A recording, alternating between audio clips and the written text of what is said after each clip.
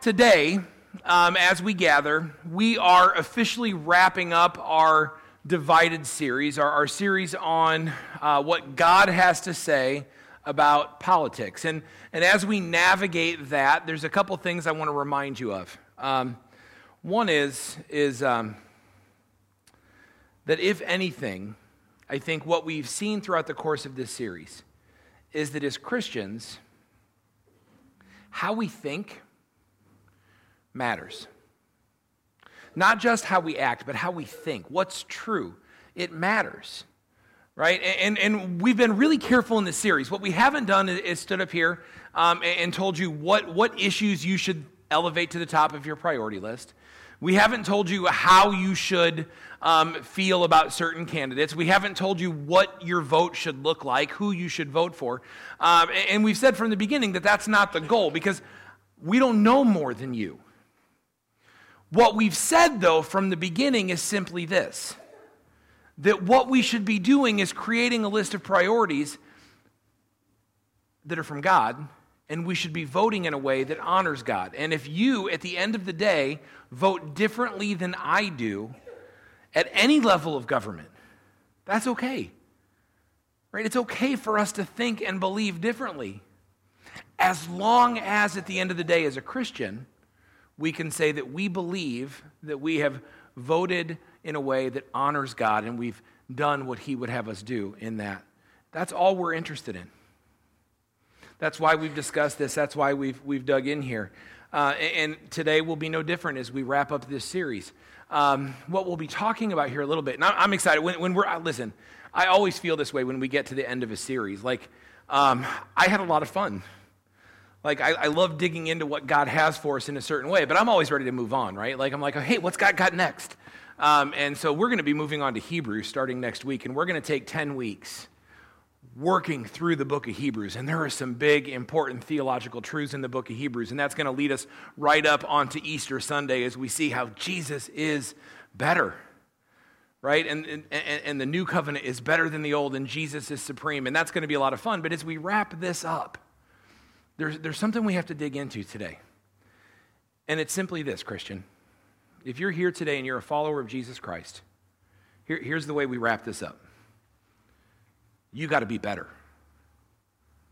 I'm not talking about you personally. I mean, maybe I am. I don't know. You know you better than I do.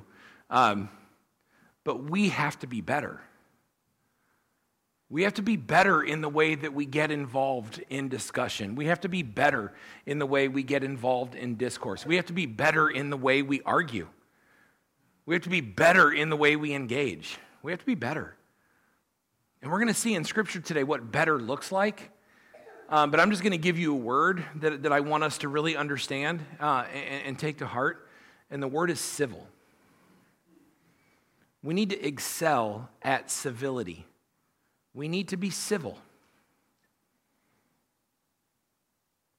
2009, I think I've shared this with some of you before, but in 2009, two politicians, a Republican, Mark DeMoss, and a Democrat, Lanny Davis, they authored a 32-word pledge.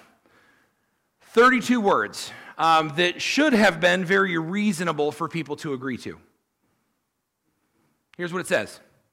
I'm going to read it to you. You're like, Matt, I can read 32 words. I know. Humor me. I will be civil in my public discourse and behavior. Who can argue with that? I will be civil in my public discourse and my behavior. I mean, how is that something we would argue with? Statement 2, I will be respectful of others, whether I agree with them or not. Should be an easy one to agree to. And the third, I will stand against incivility when and where I see it. Should be simple, right? I'll be civil in the way I talk and in the way I behave. I'll be respectful to you even if I disagree with you, and I will stand against people that aren't being civil when I see it happening. Mark and Lanny sent that to all 435, asking for their agreement with it, asking for them to sign the pledge in 2009. Sent it to all 435 members of the House of Representatives, all 100 senators, and all 50 state governors. 585 people in total were asked to sign that pledge to just saying, I won't be a jerk. Right? I mean, really, we could sum that up in I won't be a jerk. 5 words. Guess how many signed? 3. 3 of our nation's representatives signed that pledge in 2009. 1 Democrat, 1 Republican, and 1 independent. The other 582 people refused. You know why? Because incivility works. In the world we live in, being a jerk works. It works when we argue. It works when we debate. It works being aggressive, overtly or passively. Being full of anger. Name-calling. Veiled threats. These are things that work in our world. They work politically. And lest we think that this is a new phenomenon over the last 4 or 5 years, no, listen, this goes back to 2009 and beyond. Incivility works. It seems like that's the way to be heard in our culture. Our culture responds to that. As much as we are appalled that only 3 of our government officials at the highest levels agreed to sign that pledge, we engage with incivility. It speaks to us, right? We click on videos when we're watching online about so-and-so trashes this person's argument, right? And so-and-so, here's a question, and they smash their opponent. Like, we love this kind of thing. As much as we say we don't, we respond to it. People respond to it in our culture. That's why it works. That's why people refuse to get on board with this, because they know the way to get elected and reelected and to develop a base of supporters isn't by being civil. It's by being demonstrative and frustratingly harsh.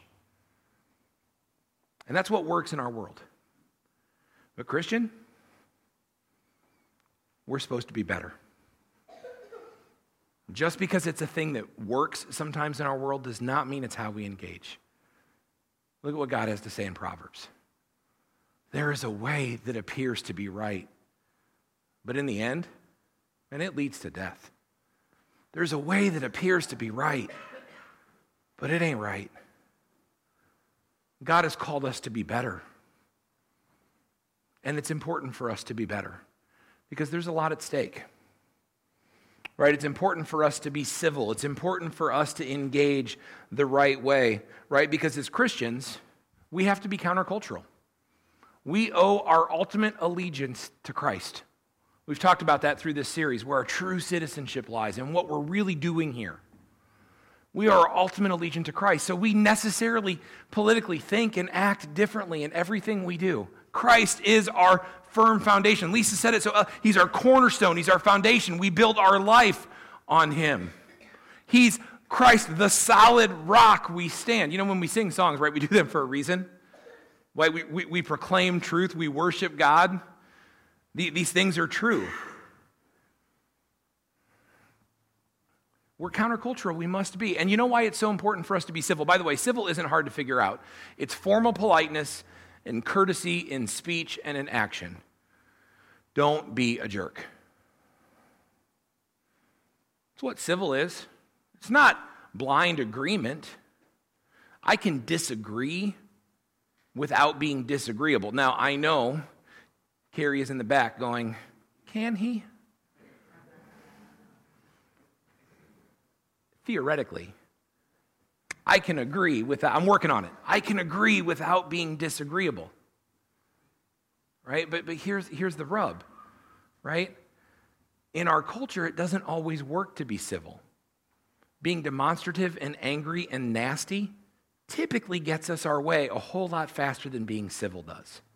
And so we, Christian, have adopted to the culture. But God says, no, you're supposed to be countercultural. There's a way that seems right to men, but in the end, it leads to death. And we've got to be better at this, right? We've just got to be better. And as Christians, we especially have to be better, and here's why. Listen, get this. I need you to understand this. Drill down here, because here's the issue. We've got to be better because we're the ones calling foul a lot. And we should be. We're the ones saying, no, that's not okay. And we say it a lot. And we should be. Because we are operating with the understanding that this is absolute truth, that this is God's word to us, this is what we know, this is what we use to decide how we live in the world, right? And so when things are happening in the world that contradict God's moral standards, God's will, we say, whoa, time out. That's not okay. And we're supposed to say, whoa, time out, that's not okay. That's our job as Christians. But what we can't do is say it like jerks. Because the world is going to look at us and the world is going to say, why are you so hard to get along with? You're always saying stop. You're always saying quit it. You're always saying don't do that. You're always saying don't. And they're right. We often say that. Rightly so. So you know what the world sees when we Christians talk about, when we talk about things that aren't right, when we say no, when we say that's too far, when we say that's not good, even if we say it kindly, you know what they see? They see this.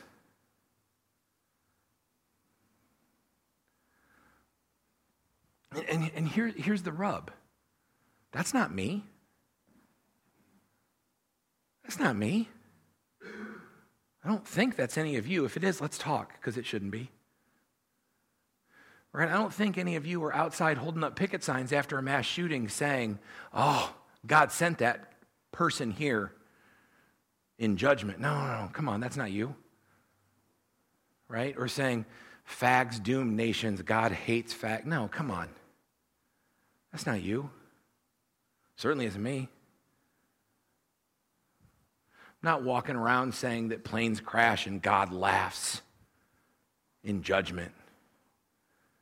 But here's the problem. When the world looks at Christians that say, no, listen, God's standard says this is not okay.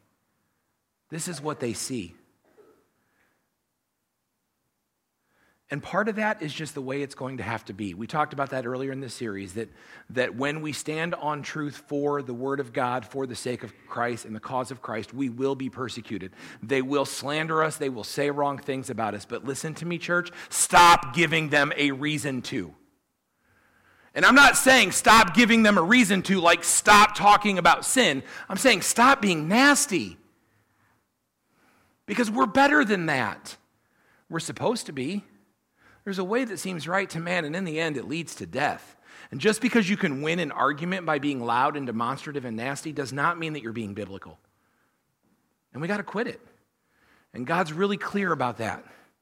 God's really clear about that in Scripture. Okay? So before we get in, we're gonna live in 2 Timothy. Paul writes to Timothy. It's chapter 2, 7 verses, verse 20 through 26. And we're going to dig in there, but I want you to know this is first. This is the mandate, right? There's a way that seems right to men, in the end it leads to death. But here's the right way. As much as it depends on you, if it is possible, as far as it depends on you, live at peace with everyone. Will you agree with everyone? No, you won't. Will you have to disagree publicly, privately with people? Yeah, you will. Can you live at peace with them? As much as it depends on you, that's your call. Live at peace as much as it depends on you. All right? So we're going to dig in here and see what Paul has to say. And we're gonna walk through these, again, those 7 verses. We're going to chunk them up here. So if you've got your Bible, go ahead and turn to 2 Timothy chapter 2. We'll start in verse 20. If not, you can follow along on the screen. But here's what it says. In a large house, there are articles. Now, this gets a little weird, so we're going to talk about what this means. This is one of those things where if you were reading this by yourself, you might scoot right through it. and not give it a second thought because it's hard to understand it out of context, but we'll dig into it. In a large house, there are articles not only of gold and silver, but also of wood and clay. Some are for special purposes, and some are for common use. Those who cleanse themselves from the latter will be instruments for special purposes, made holy, useful to the master, and prepared to do any good work. All right, so let's dig in here. What Paul is saying in this text is that there are, well, let's say it this way. If you are over 45, this is the delineation I've put on it, and because I'm 44, that's right, isn't it? That's right. I'm 43. That's embarrassing. Like a lot. But I'm going to get over it. Kind of. If we record the first sermon, I think that's what we did. Like I say in there, I'm 44, and everybody's going to be like, oh, he's 44. He's not. No, I said 40. Okay, here's the deal. I'm 43, apparently. I will be 44 in April. Some of you are thinking, no, there's no way he could be that old. Go ahead, who was thinking it? I appreciate that. You're like, no, there's no way he's going to be 44. Okay, I get it. Here's the deal. Anyway, let's get back on track. If you are my age or older, and you're married, there's a good chance that you have china in your house somewhere. Raise your hand if you have china at home. If you are younger than me, you may not. Who's got china at their house that's younger than me? Was it gifted to you? Yeah, most people don't register for china anymore. Right? We got married, it was one of these things. We were right in that cusp, that dividing line of should we register for china? We're like, no, go to Walmart. Let's register for the plates. We still have some of them, right? They're everyday use plates. If it breaks, guess what we do? We throw it away and we're not sad. My parents have china. It sits in the cupboard. It used to sit in the china cabinet, right? And it's there, and we don't get to use it. Some of you have china that you don't get to use. It's for special occasions. If somebody important comes to your house and you're having a dinner, you might get the china out. If I come to your house, we get paper plates and red Solo cups. And listen, I'm okay with that. I'm okay with that. Right? But here's the rub. Right? We get this idea. This is what Paul's talking about. He's like, in some houses, they didn't have paper products and china. They had gold and silver, and then they had wood and clay. Right? And Paul says, in terms of us, he says, some of us are like gold and silver utensils, articles for the house. That's what articles is. It's plates, cups, utensils. Some of us are like gold and silver. Some of us are wood and clay. Right? If you're wood and clay, you're common everyday things. If you're gold and silver, you're set apart for a special purpose. And then he goes on to say, you can actually make yourself gold and silver, set apart for a special purpose by separating yourself from the common. Okay? And there's this truth that we have to start to understand here. And it's a place where I think we as a church sometimes aren't clear enough. And so I want to be clear. Salvation is by grace through faith, and there is nothing that you can do to earn it. You're like, Matt, you say that all the time. Yes, I know we're clear there, right? Salvation is by grace through faith, and there's nothing you can do to earn it. If you are a Christian simply because you have faith that Jesus is who he says he is, and you've turned your life over to him, and you've made him Lord of your life. That's salvation. You can't earn it. We had a baptism last week. We're going to have another one next week. Hopefully we'll have a lot more as people are making the decision. By the way, if you're interested in being baptized, saying, hey, as a believer in Christ, I believe and I want to follow. I want to make sure everybody knows that I'm putting Christ first. Let's talk. That's baptism time. Baptisms are great. Baptisms don't save you. They don't bring you salvation. Later today, we're going to take communion. Communion is awesome. Communion doesn't save you. Some of you, the way that you came to faith is you responded to an altar call and you walked to the front of the church during a song or during an invitation. That's awesome.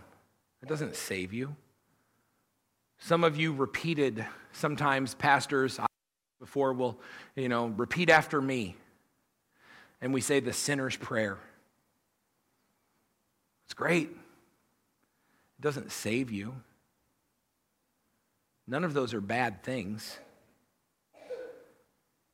Some of you said your confirmation when you were 13 or 14 or however old it is. You stood in front of the church and you repeated some things in the Apostles' Creed and some other things, and you made a verbal statement that Jesus is Lord.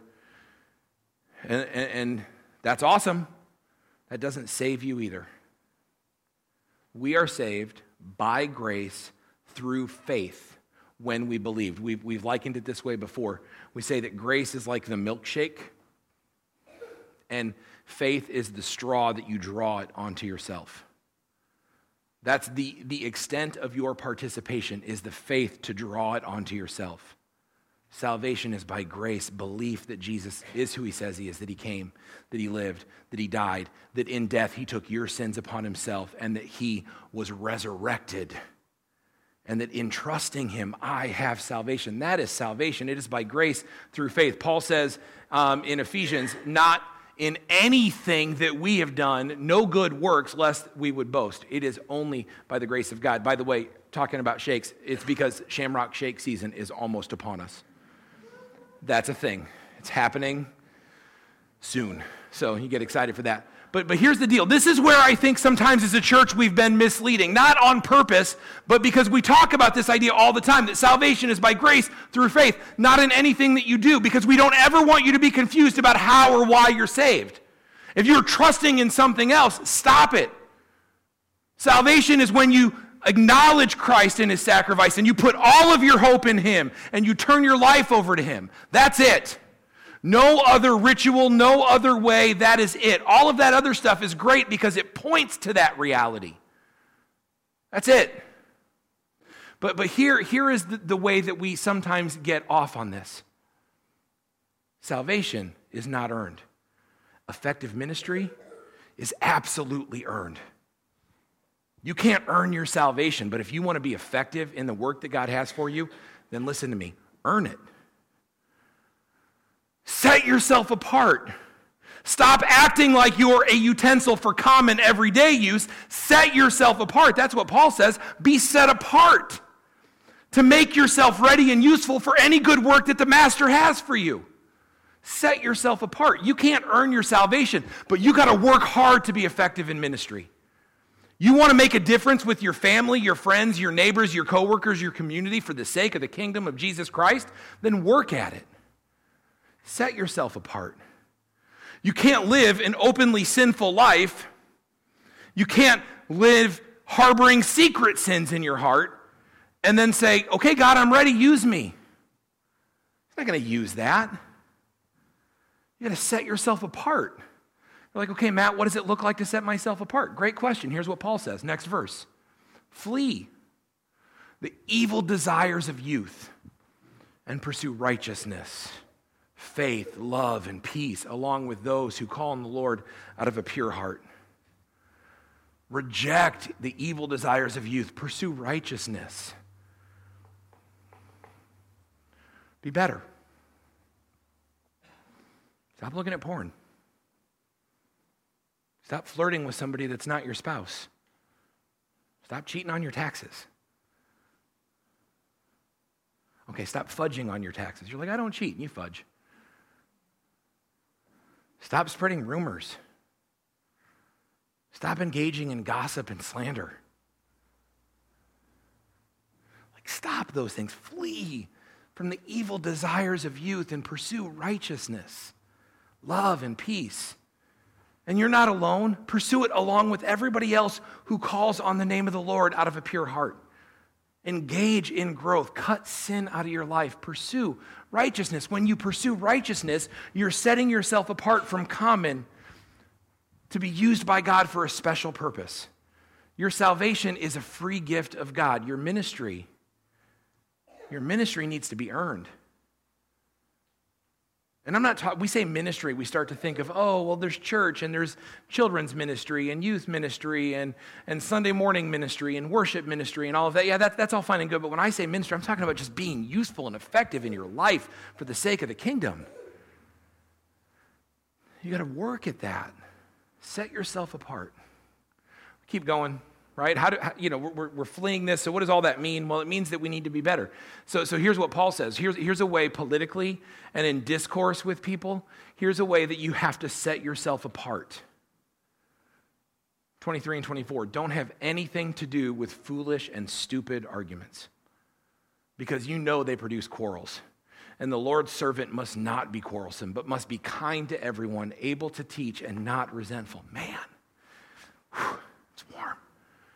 Thing. So here's how you track that, right? Don't have anything to do with foolish and stupid arguments. I love it when the Bible uses the word stupid, because then I can use it without getting in trouble. Don't be stupid. That word for stupid there, for stupid arguments that we sometimes engage in, the Greek word for that is apaidetos.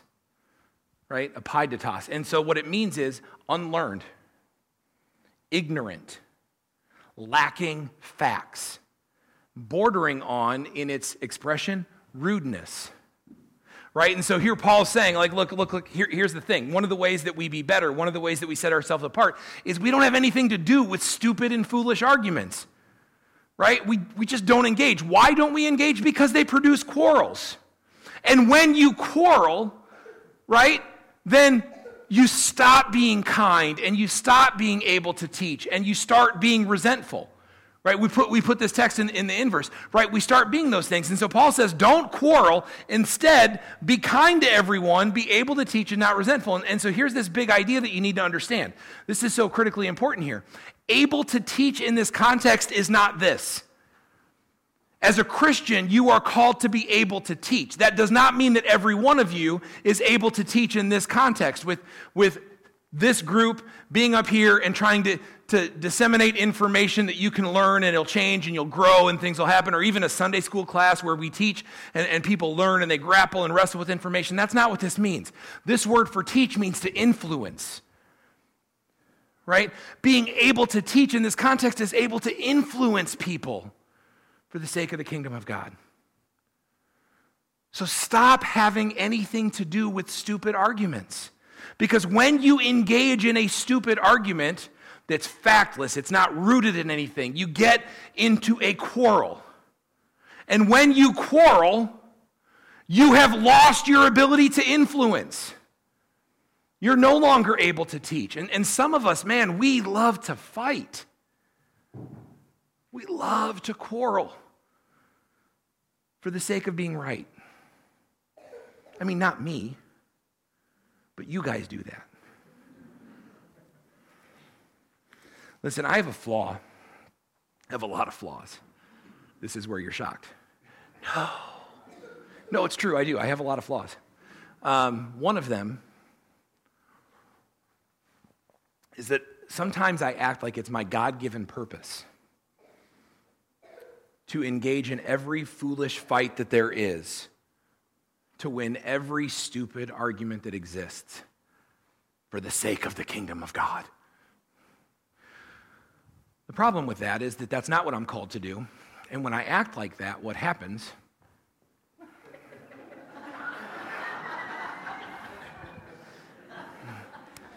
I got nothing. I don't even know how to, I'm sure there's a way I could, tie that into, some kind of biblical example.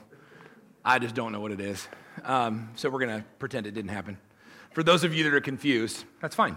I'm not going to tell you. I don't even know my flaw, other than that one. Here's the thing. I consider it my duty to engage and win these fights. Right?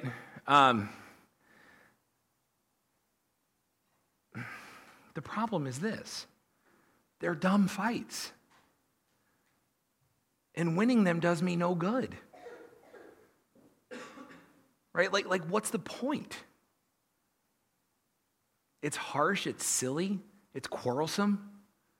It's a flaw of mine. It's something that I'm growing in and I need to keep growing in, right? Because it doesn't help. It hurts the kingdom. It ruins my ability to influence. Paul says really clearly, if you want to be set apart, then you can't engage in foolish arguments. You can't do it, right? Because you might win a foolish, stupid argument. But if you win that argument, right, you've lost your ability to influence. And again, I'm not talking about disagreement. See, disagreement is fine. Disagreement is just giving an argument or a reason for the position that I hold. Disagreement might even be giving a position against, or giving an argument against the position that you hold. Right? That's an easy disagreement. We can disagree, and that's fine. I can tell you why I disagree, that here's why I think my way is right. Not foolishly, not stupidly, not arguing back and forth and calling names and being argumentative and hard to get along with, but I can tell you this is why I think my position is right. I can even say this is why I think your position is flawed. But quarreling is when it turns nasty. And too many of us get nasty. Quarreling is when it gets personal, when we name call,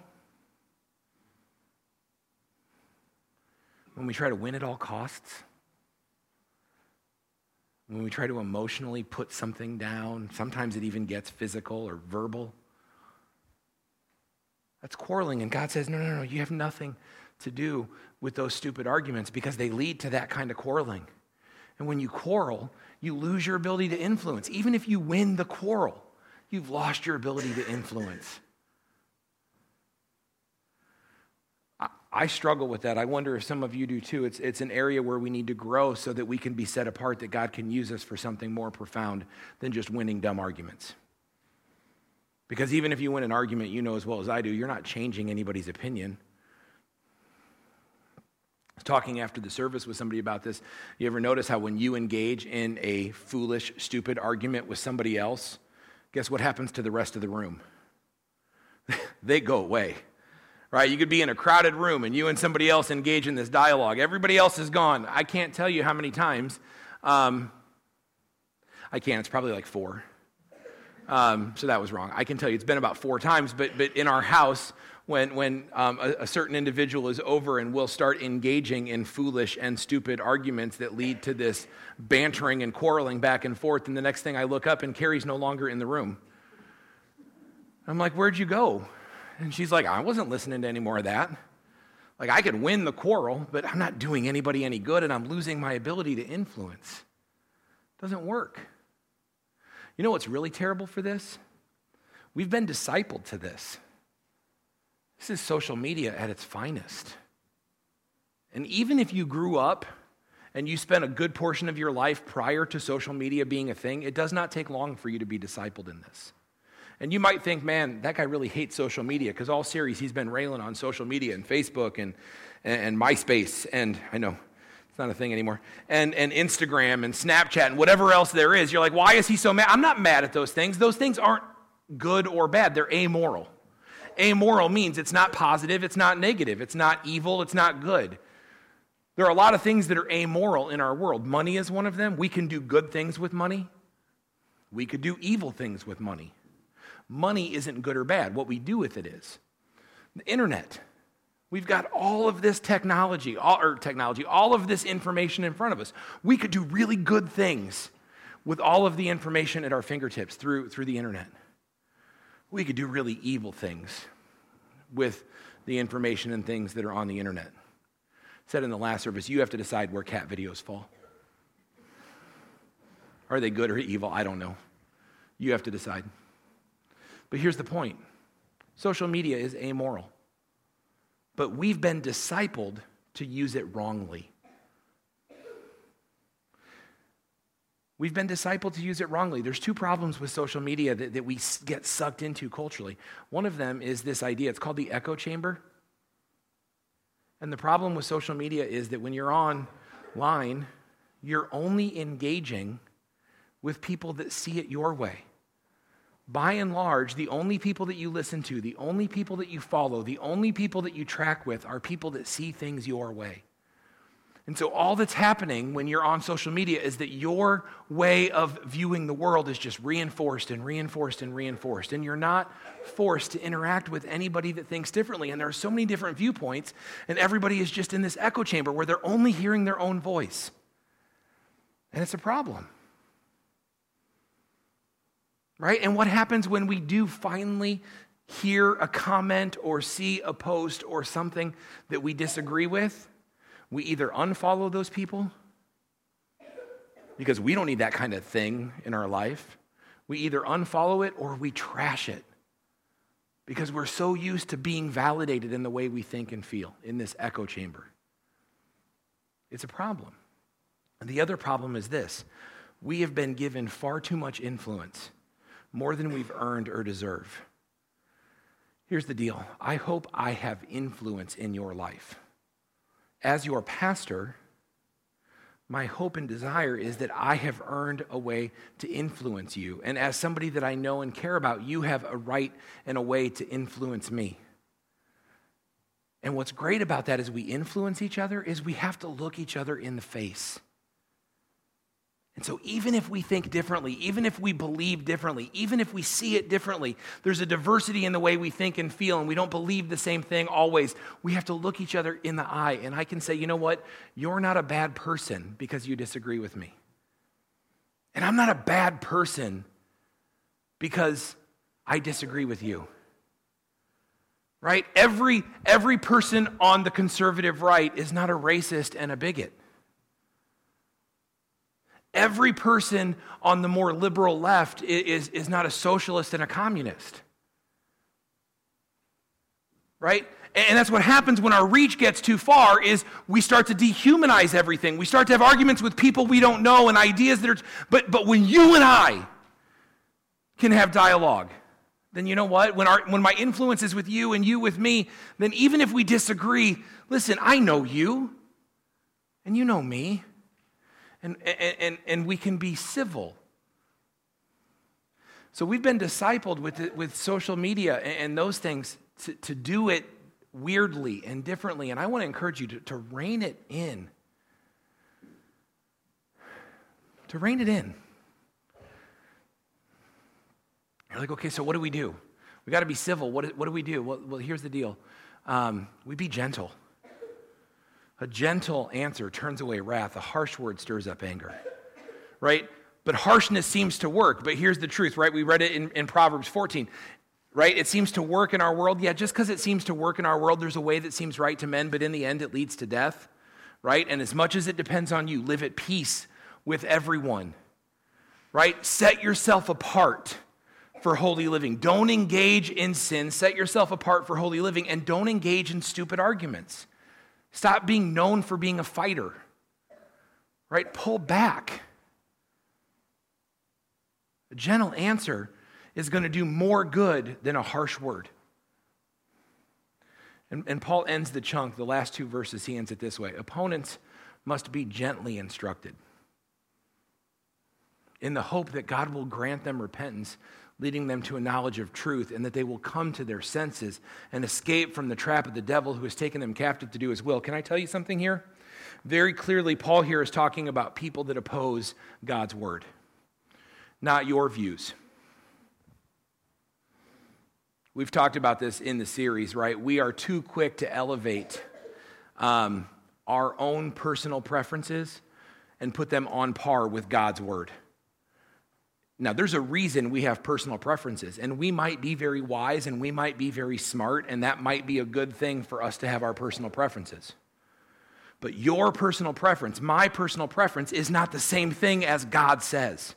And there are areas in Scripture where God has very clearly said, Paul is talking about these things here, in areas of Scripture where God has very clearly said, right, stop getting involved in stupid, frustrating, foolish arguments.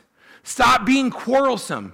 Keep your ability to influence. Why? So that you can gently instruct in the hope that God will grant repentance. Here's the thing that you need to understand. This is the truth that we've talked about forever in this church, and we will continue to talk about as we start to understand. Listen, our goal is not to win a political argument.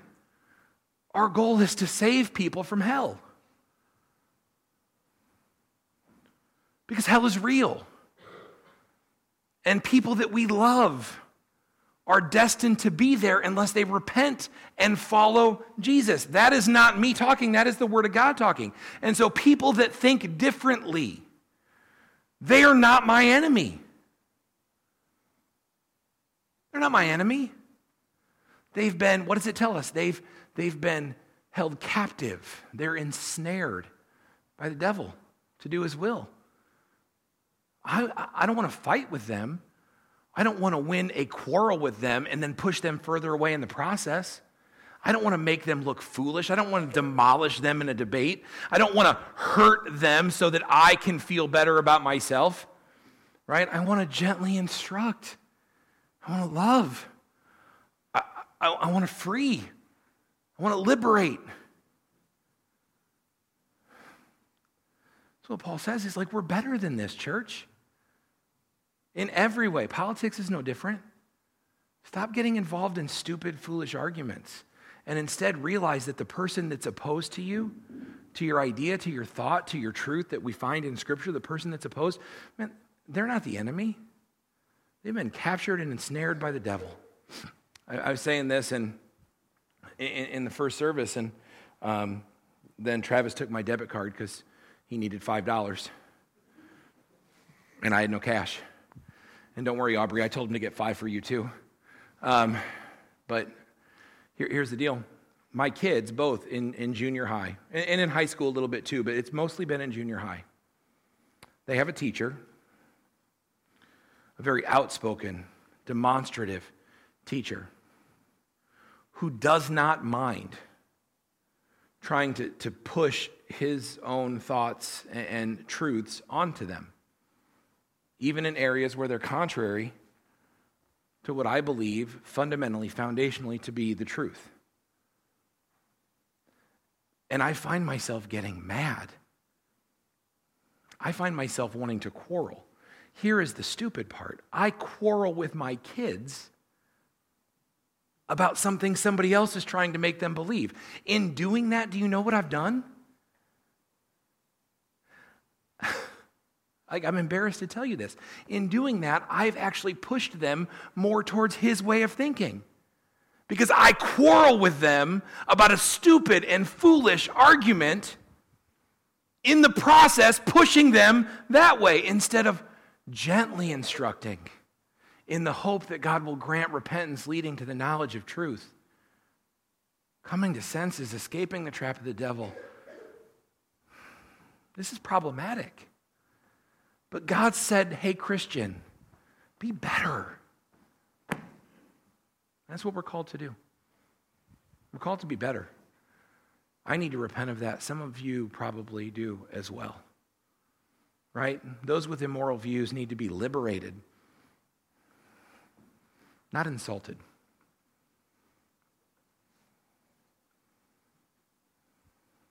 Not put down. Not trashed in a debate. Not conquered. Liberated. Because the Word of God is clear. Hell is real. And what we do matters. And I want to be able to teach.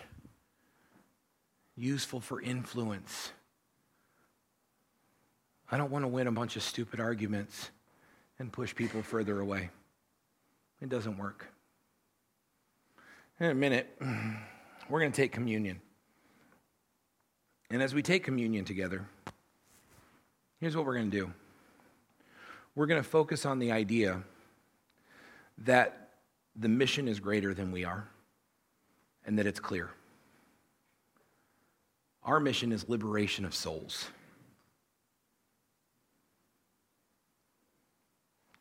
And so as we go to communion, there's two things I want us to think about.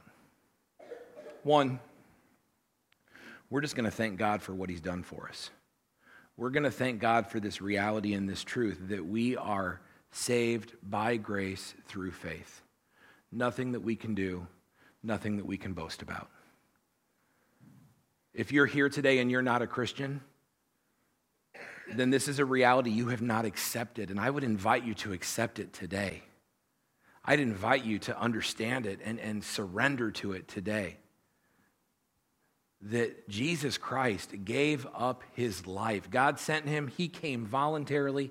The Son of God, God in flesh. He never sinned. He was perfect, yet he still allowed himself to be hung on a cross, tortured, brutalized, to take the sins of the world onto himself. He took my sin, your sin, everybody's sin, onto his shoulders on the cross, feeling the wrath of God so that we don't have to.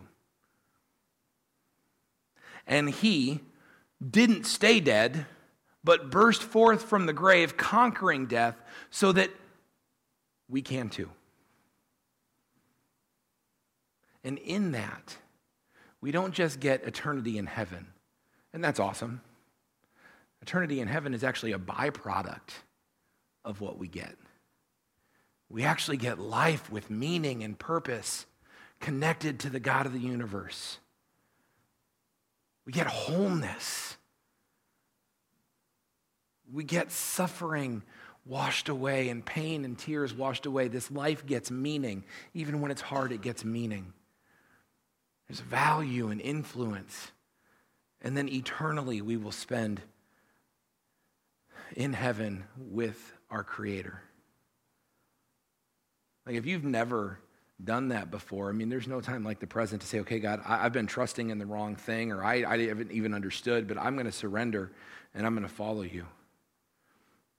But for the rest of us too, here's what I want us to do. I want us to spend a time in confession and repentance. Because God says, look, if you want to be useful, you got to be set apart. Some of us are trying to play it both ways, right? We know that we're saved by grace through faith, but we've forgotten that being saved by grace through faith calls us to live a life that's set apart. And so we're like, yay, we're saved. And then we're trying to live this life that doesn't separate itself. We're still engaging the way the world engages. We need to confess that. Whatever it is, if it's behavior, if it's attitude, if it's relationships, you need to confess those. And then we need to commit to doing it God's way,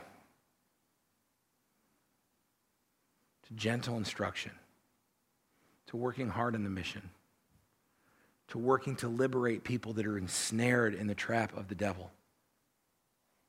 Because it matters. So here's what I'm doing. I'm going to pray. And as I do that, I'm going to ask the praise team to come forward. I'm going to ask the men to come forward and prepare to serve. Just go ahead and find yourselves in position here, and we'll take communion together. I would invite you and remind you that here at Blessed Hope Community Church, we practice open communion. And what that means is that anyone that is a believer in Christ is welcome to come and take communion with us. You do not need to be a member of the church. We do ask that you be a follower of Jesus. Okay, and so as we come together and we take communion, I just want to encourage you to be reflective, to repent where you need to repent, to confess what you need to confess, and to commit to doing it God's way. And then if you take communion back to your seats, we'll all partake together. Pray with me. Heavenly Father, God, we love you and we praise you. We thank you for the truth of your word. We thank you for the sacrifice of your Son. We thank you for the truth that we are saved by grace through faith, and there is nothing we can do to earn it. God, because I confess to you that I am so far away from earning favor from you that it's ridiculous. I'm so far away, but I don't need to earn it because you have freely poured it out on me. And in response to that, God, I confess to you that I struggle sometimes to set myself apart, but that I'm striving to do so. Not out of compulsion, but because I want to honor you with the way that I live my life, and I want to be useful and effective. God, help me to remember that this truth of salvation is not just for me, but even for those who think differently than I do. And God, I want to engage with them in a way that allows me to influence and draw, not that brings fights and quarrels. Help me to be civil and Christian in my interactions. Father, I love you. We praise you as a body, and we just thank you for everything that you've done. Amen.